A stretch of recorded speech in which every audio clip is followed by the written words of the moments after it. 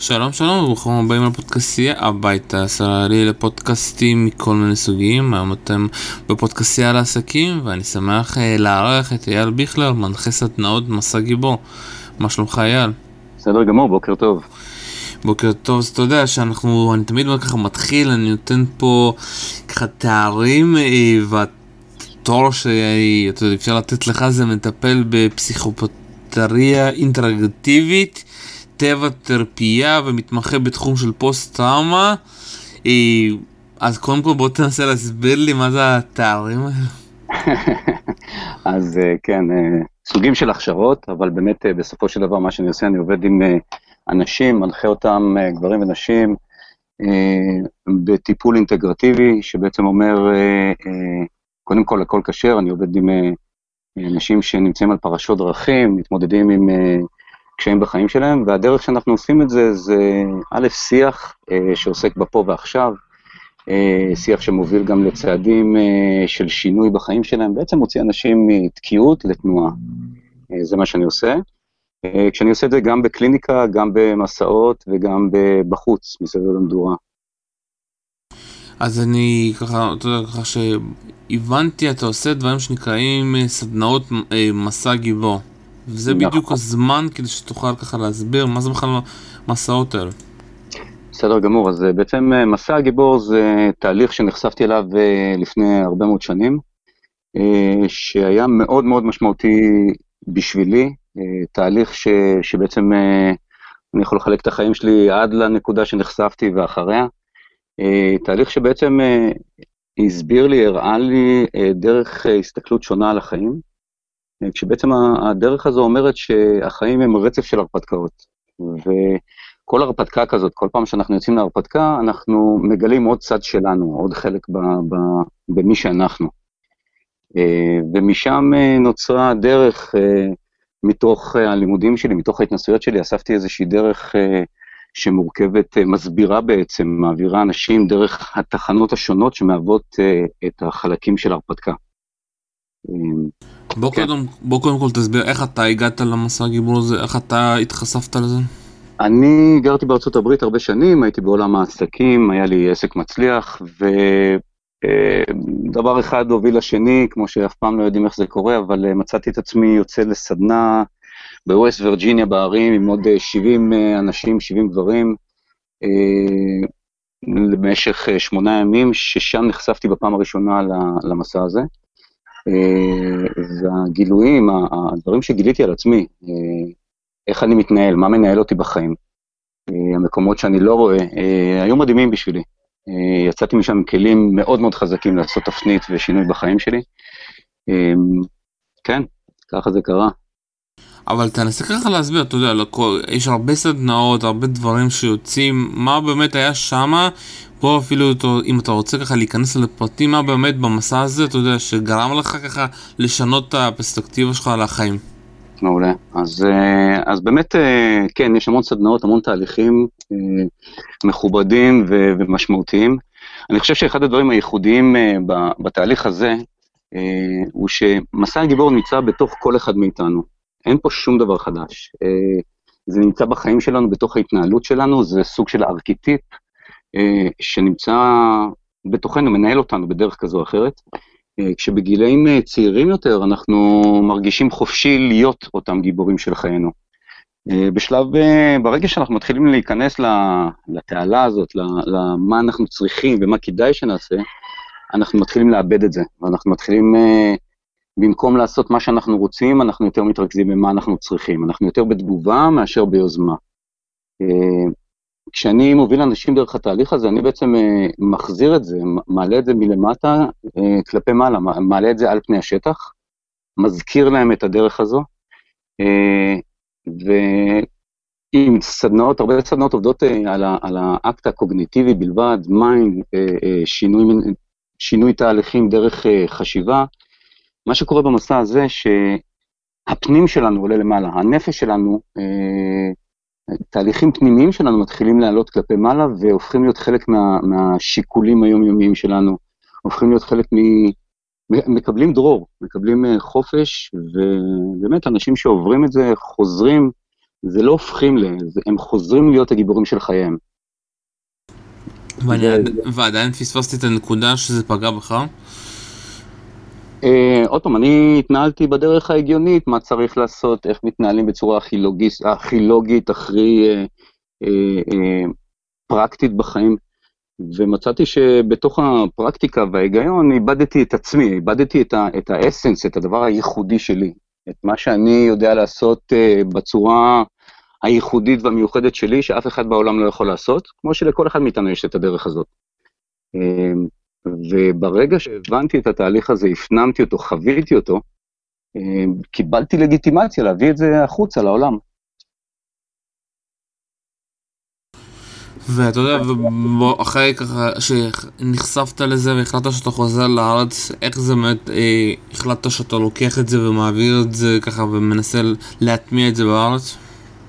אז לקח עוד זמן, עוד הייתי בארצות הברית, הפכתי להיות מנחה בסדנה, בתהליך הזה, בסדנאות האלה, וחלק מהתהליך הפנימי שאני והמשפחה שלי עברנו, באמת היה המקום הזה של לא היינו מחוברים לבית, גרנו בארצות הברית, היינו מסודרים, באמת עסק מצליח, חיים מאוד מפונפנים ומאוד מפנקים, אבל החקירה הזאת, בעקבותיה הבאנו שבעצם אנחנו לא מחוברים לקרקע, אנחנו מתגעגעים הביתה.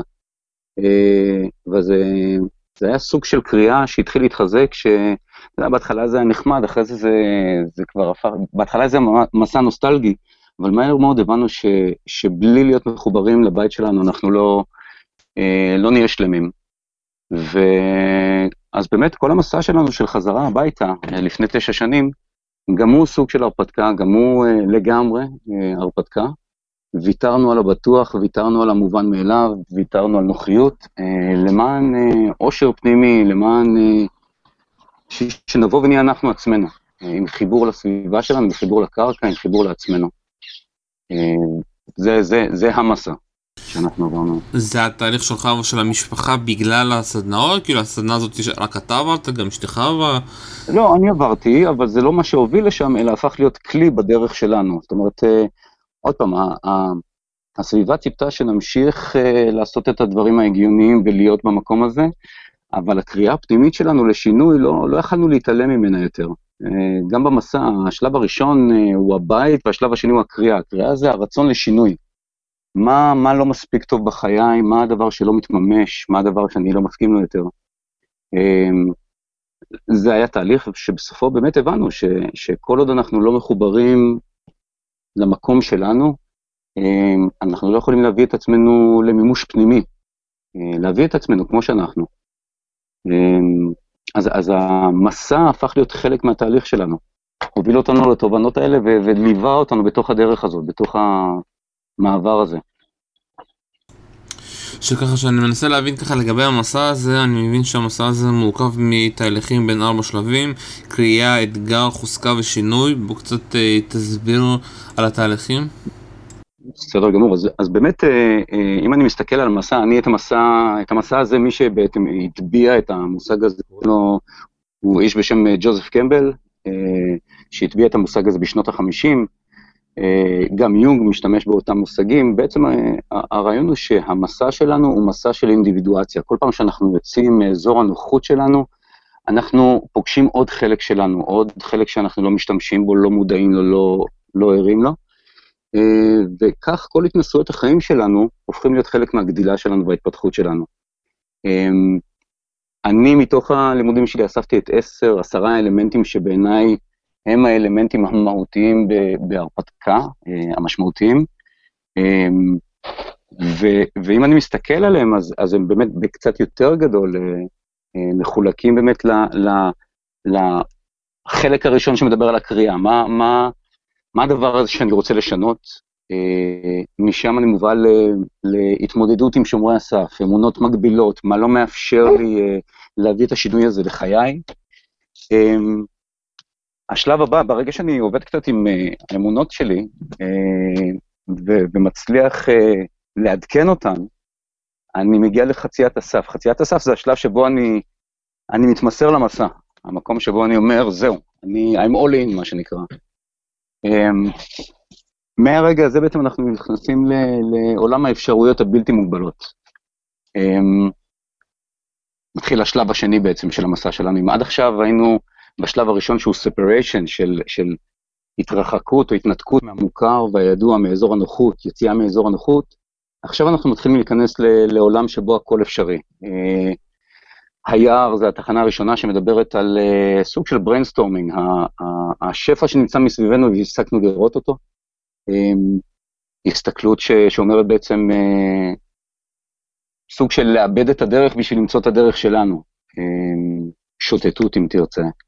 השלב השני מדבר על בעלי ברית, שהם בעצם, אנחנו לא לבד בתוך הסיפור הזה, יש מסביבנו אנשים שהם בעלי ברית למסע שלנו, לא אמורים לעבור את זה לבד, כל שינוי, אין סיבה שנעבור אותו לבד,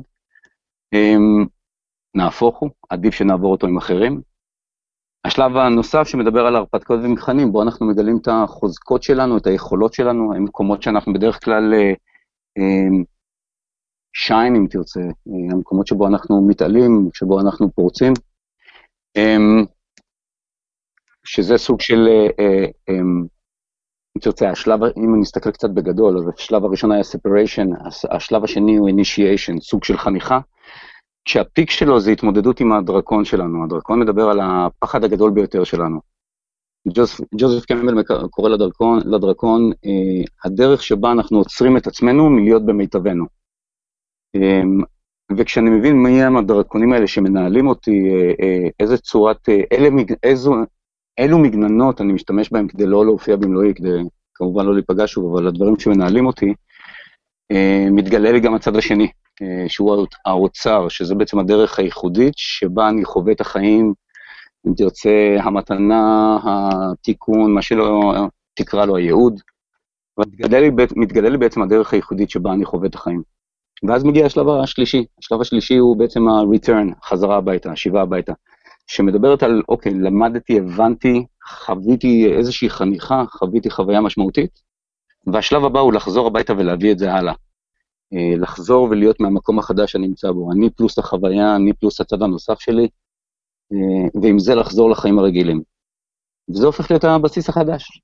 שלב הבא לקראת המסע הבא.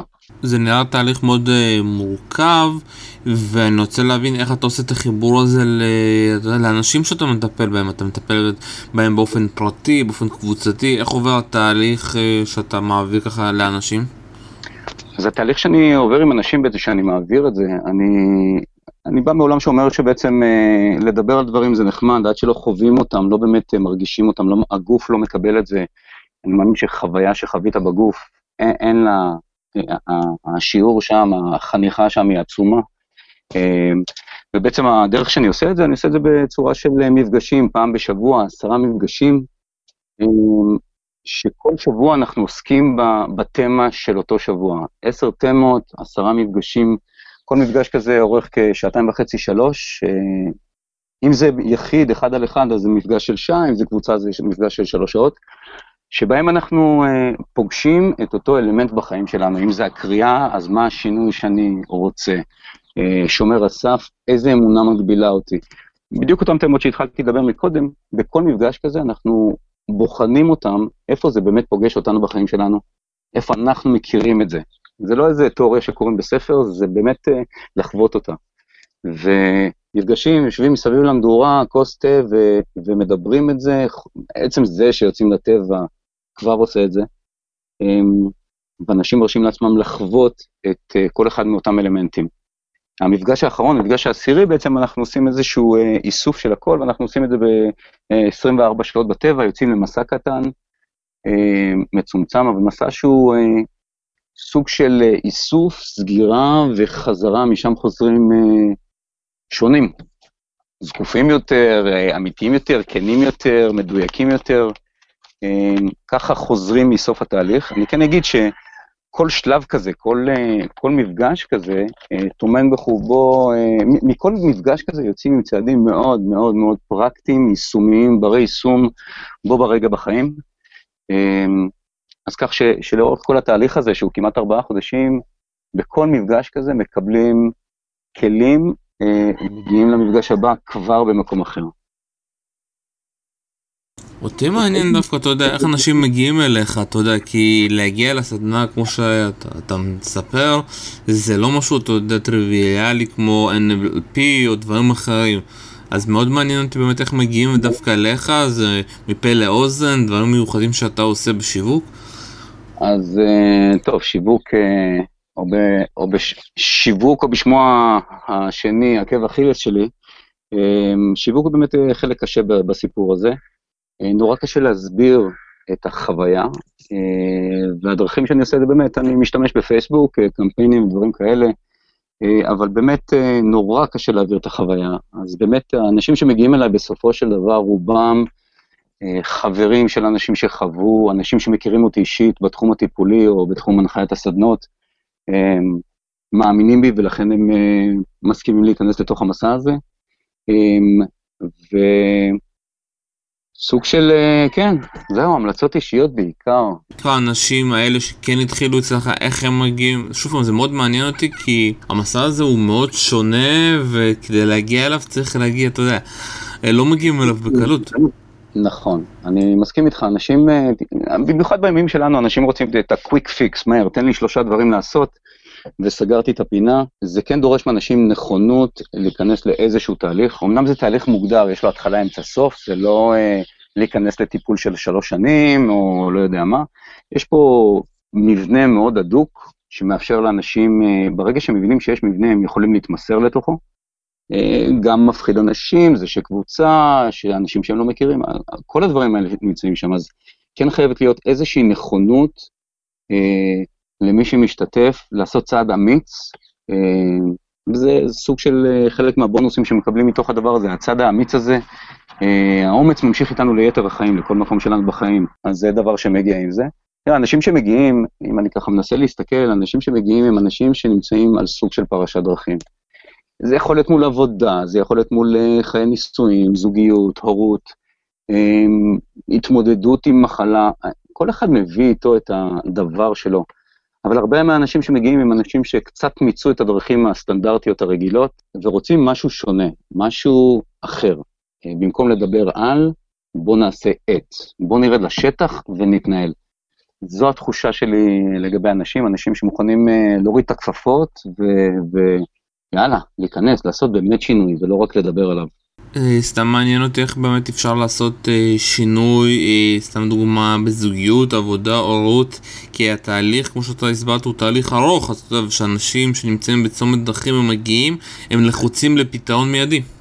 אתה צודק, זה אחת הבעיות שלנו, עוד פעם, בתרבות שלנו אנחנו מצפים אתה יודע, כואב לי הראש, תן לי כדור, זה עבר, אל דבר איתי על לשנות תזונה. אנשים מאוד מחפשים פתרון, ולכן גם הפתרונות הם קצרי טווח. גם אם נתת לי פתרון במהיר, רוב הסיכויים שהוא לא יחזיק הרבה זמן. עצם זה שאני נכנס לתהליך, התהליך הזה מוטמע בתוך החיים שלנו. כל שלב כזה, יש לי שבוע להתבשל איתו עד שאני מגיע לשבוע הבא. 4 חודשים זה כבר, אני מטמיע דרך את ההשקפת עולם הזאת בחיים שלי. הדבר הזה נכנס לכל נים בכל התנהלות שלי. אני רואה אנשים זה אחד הדברים המעניינים, דיברת על זוגיות, אני רואה אנשים שהתגובות הכי מעניינות שאני מקבל זה מבנות או בני הזוג שנמצאים בבית. אחרי המפגש השלישי, הם כבר דוחפים את המשתתף להגיע למפגש, כי הם רואים מיד את השינוי. המסע הזה בבסיס שלו אומר, בוא ניקח אחריות. להפסיק להאשים, להפסיק להתלונן, להפסיק, אתה יודע, לעסוק באין לי ואין לי ומה אין לי ומה מגיע לי. לקיחת אחריות על המקום שלי בחיים, מי אני, מה אני רוצה, מה אני מוכן לעשות בשביל זה, ולא להפסיק לחכות שמישהו אחר יעשה את זה בשבילי. וכל האנשים שמסביב המשתתפים מרוויחים מזה, וזה מצחיק, אני מקבל מהם פידבקים בדיוק כמו שאני מתקבל מהמשתתפים. אז כן, אז השינויים מגיעים מהמפגש הראשון, כבר משהו קורה בבית. ואתה יודע, אחד הדברים שאמרת, שאנחנו צריכים להיות גיבורים של חיינו, וזה אומר לעבור מתגובה ליוזמה. איך בן אדם יכול לעבור פתאום ליוזמה? מה זה אומר? שוב, זו דרך התבוננות. ברגע שאני מבין שכל דבר שאני חווה בחיים הוא דרך השקפת העולם שלי ודרך נקודת המבט שלי, אז אני מבין שהחוויית עולם שלי, אני בעצם מכתיב את חוויית העולם שלי. דברים קורים, האם אני חווה אותם בצורה חיובית או שלילית, זה החלטה שלי. וברגע שאני מבין את זה, התובנה נופלת, אז כל סיטואציה בחיים, אני מתחיל להבין שהסיטואציה באה לשרת אותי, את התובנות שלי, את ההתפתחות שלי, וקושי הופך לאתגר, וחוויה לא נעימה היא מראה לאיפה אני לא מדויק. אני יודע שזה נשמע מילים גדולות, אבל בגלל שהחוויה היא פיזית, במקום נטול אגו, מקום מאוד פשוט, ההפנמה היא מאוד מאוד עמוקה. אתה יודע, אני יכול רק להתפעל ממה שאנשים עושים בתוך המסע הזה. באמת מתפעל מהאנשים שנכנסים למסע. זה לא פשוט, זה לא פשוט בימים שלנו, שהכל אינטרנטי והכל, הנה אנחנו יושבים ועושים פודקאסט, זה לא פשוט לצאת מהבית בערב ולשבת 3 שעות. כן, זה לא פשוט. בוא קצת תסביר לי איך, אתה יודע, כל התארים שיש לך בפסיכותרפיה, תרפיה ומתמחה בתחום של פוסט טראומה, איך זה עוזר לך בכל הטיפול הזה, בכל התהליך הזה, במסע הזה? איך זה עוזר לי? קודם כל זה חיי, זה מה שאני עוסק בו, אלה הדברים שמעסיקים אותי בחיים. אני חושב שאנשים שמובילים תהליך ויודעים רק את התיאוריה, זה סבבה, זה נחמד, אבל זה רק קוגניטיבי. ברגע שאנשים מביאים את הניסיון האישי שלהם, את החיים שלהם, כשאני נכנס למעגל אני משתתף כמו כל משתתף. כן, אני מוביל, אבל אני מביא את עצמי במלואי. בשבילי כל מפגש כזה הוא במרכאות אירוע חד פעמי. זה המופע, זה המאני טיים. כל מפגש הוא מאני טיים. אין נקודה אחת שבה זה קורה. וההתנסות שלי, העבודה שלי עם אנשים במצבים לא פשוטים, שחוו חוויות קשות, מאפשרת לי, ושוב, אני מוצא את המקום שלי ומביא את המקום שלי, וזה מוסיף לי ליכולות שלי. אני הקמתי עסק מאפס, עשיתי את האקזיט שלי, הייתי בעולם העסקים, זה בא איתי גם כשאני נכנס לטיפול נפשי, אני לא יכול להתנתק מזה. אז אני לא הופך להיות עסקי, אבל האספקטים האלה חיים בחיים שלי, הם חלק ממי שאני, אלה הדברים, בסופו של דבר אני מגיע, כמו כל אחד, אני מגיע עם סל שלם של חוויות, וכל זה נכנס איתי, ההורות, הזוגיות, העסקים, הפרנסה, ההתמודדות עם חוויות קשות בחיים, כל זה מגיע איתי. ואתה יודע, אנחנו כבר ככה לקראת סיום, ככה עם כל הציוצים של התרנגולות שיש לך שם ככה לידך, איזשהו טיפ ככה לכל המאזינים שלנו, שככה יכולים, שאתה יכול לתת ככה? טיפ? קודם כל לקחת אחריות על החיים שלנו. אף אחד לא ינהג בשבילנו, זה להיכנס בחזרה מאחורי ההגה, ולהיות הגיבורים של החיים שלנו, כשבעצם זה לא, גיבורים זה להבין מה הייחוד שאנחנו מביאים, ולפעול מהמקום הזה. לפעול מהמקום הייחודי שלנו, להקשיב ללב באותו זמן שאנחנו מקשיבים לראש שלנו, לא להתנתק מהראש, אבל לא להתעלם מהקריאה של הלב. וזהו, אמרו לפניי, זה קלישאות, אין חזרה גנרלית. זה המאני טיים. עכשיו, לא יהיה מחר, לא יהיה מדויק יותר, לא יהיה טוב יותר, זהו, זה הטיפ היחידי שאני קם איתו כל בוקר. כן, אתה יודע, העניין הזה שזה המאני טיים, לפעמים אנחנו קצת לא מבינים שזה המאני טיים, אנחנו לא יכולים לעשות ריסטאט ולעשות לחוות איזושהי תקופה מחדש, ולפעמים אנחנו מבזבזים, אתה יודע, את הרגע ומאבדים את זה.